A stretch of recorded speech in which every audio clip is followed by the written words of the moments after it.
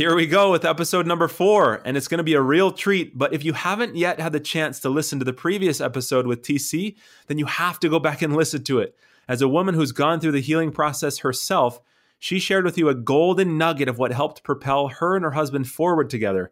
So go and check it out and see what helped them most. And now I want to introduce to you my next guest.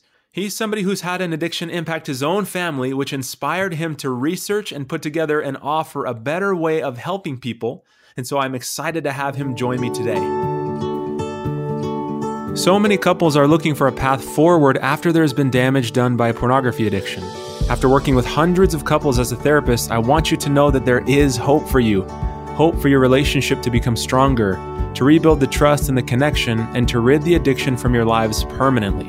And in this podcast, I'll be sharing with you the tools and the strategies that you need to heal both individually and in your relationship. My name is Sam Tielemans, and welcome to the Couples Healing Podcast. Hey everyone, welcome back to the Couples Healing Podcast, and today I've got a guest on here who has done something that many people in the field of healing and recovery have not done. After 10 years of research, he's developed a comprehensive treatment method and system that has roughly an 80% success rate when it comes to helping people overcome their addictions to pornography. He's an author, he's a course creator, and he's been able to help people through his programs and his books to find healing and hope. And he has a very powerful message of hope because he's seen people heal over and over again. So I'm excited to have on the show and introduce to you all Brian Brandenburg. Brian, super happy to have you. Thank you for being here. Oh, Sam, it's great to join you. I'm just so grateful you're doing this podcast. I think it's wonderful to have a message of hope that goes out to all of those who suffer from this and those of their loved ones that suffer from it as well. Thank you. No, honestly, I'm super happy to have you on because I think people need a message of hope and they need a path to move forward and really find true healing. And so I'm super happy to have you here. And so for the listeners who might not have heard of you or know of your work yet, would you mind sharing just a bit about yourself and who you are and the kind of work that you do with people?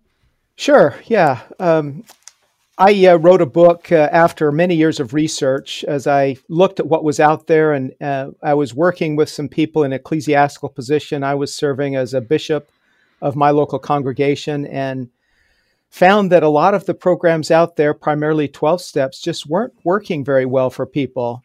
And that's when my research led me into cognitive behavioral therapy and some of the offshoots of that, including mindfulness and dialectical behavioral therapy and then acceptance and commitment therapy. And I found some methods that really work and put those together, put them in this book, and it's actually helped quite a few people. And that's the most gratifying aspect.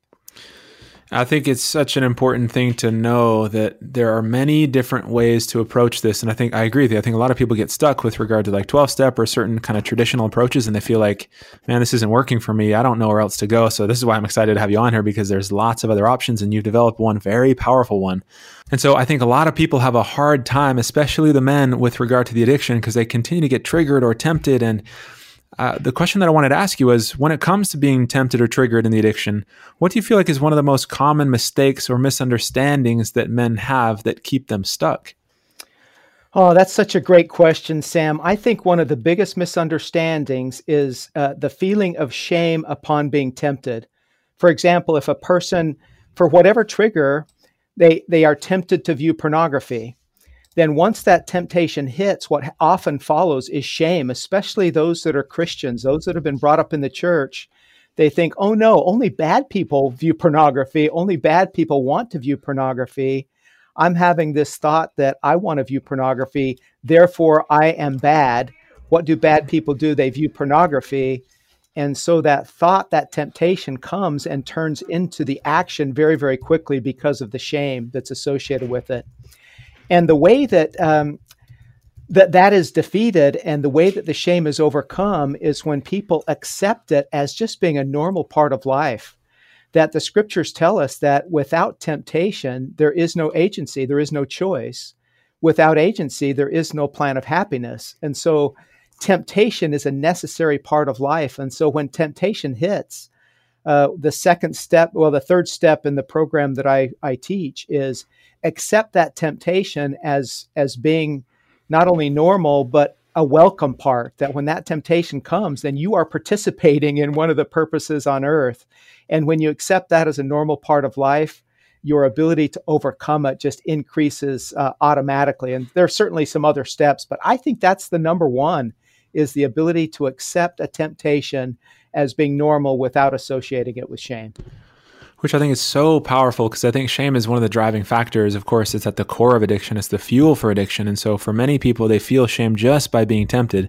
And so sometimes when people hear this concept, one of the knee-jerk reactions is, oh, you're telling me to just accept temptation? Like, doesn't that just mean that I'll give myself permission? Or doesn't that mean like I'm allowing it or being okay with the addiction? Can you maybe clarify that for some people who might have that question? Yeah, I've received that question before. The next step after you accept the temptation is exercising choice at that moment. And when you don't accept the temptation, where you associate it with shame and say, oh no, I'm being tempted, I must be bad, what you're doing is you're accepting it as being a normal part of life, not accepting it as part of the addiction. So in other words, once you're tempted, you say, well, I'm being tempted to view pornography, and it's okay to be tempted to view pornography. And then it's the next steps that really help you overcome the addiction or the tendency towards falling for that temptation. I think it's such an important clarification. It's not that you're accepting or giving yourself license to act on anything.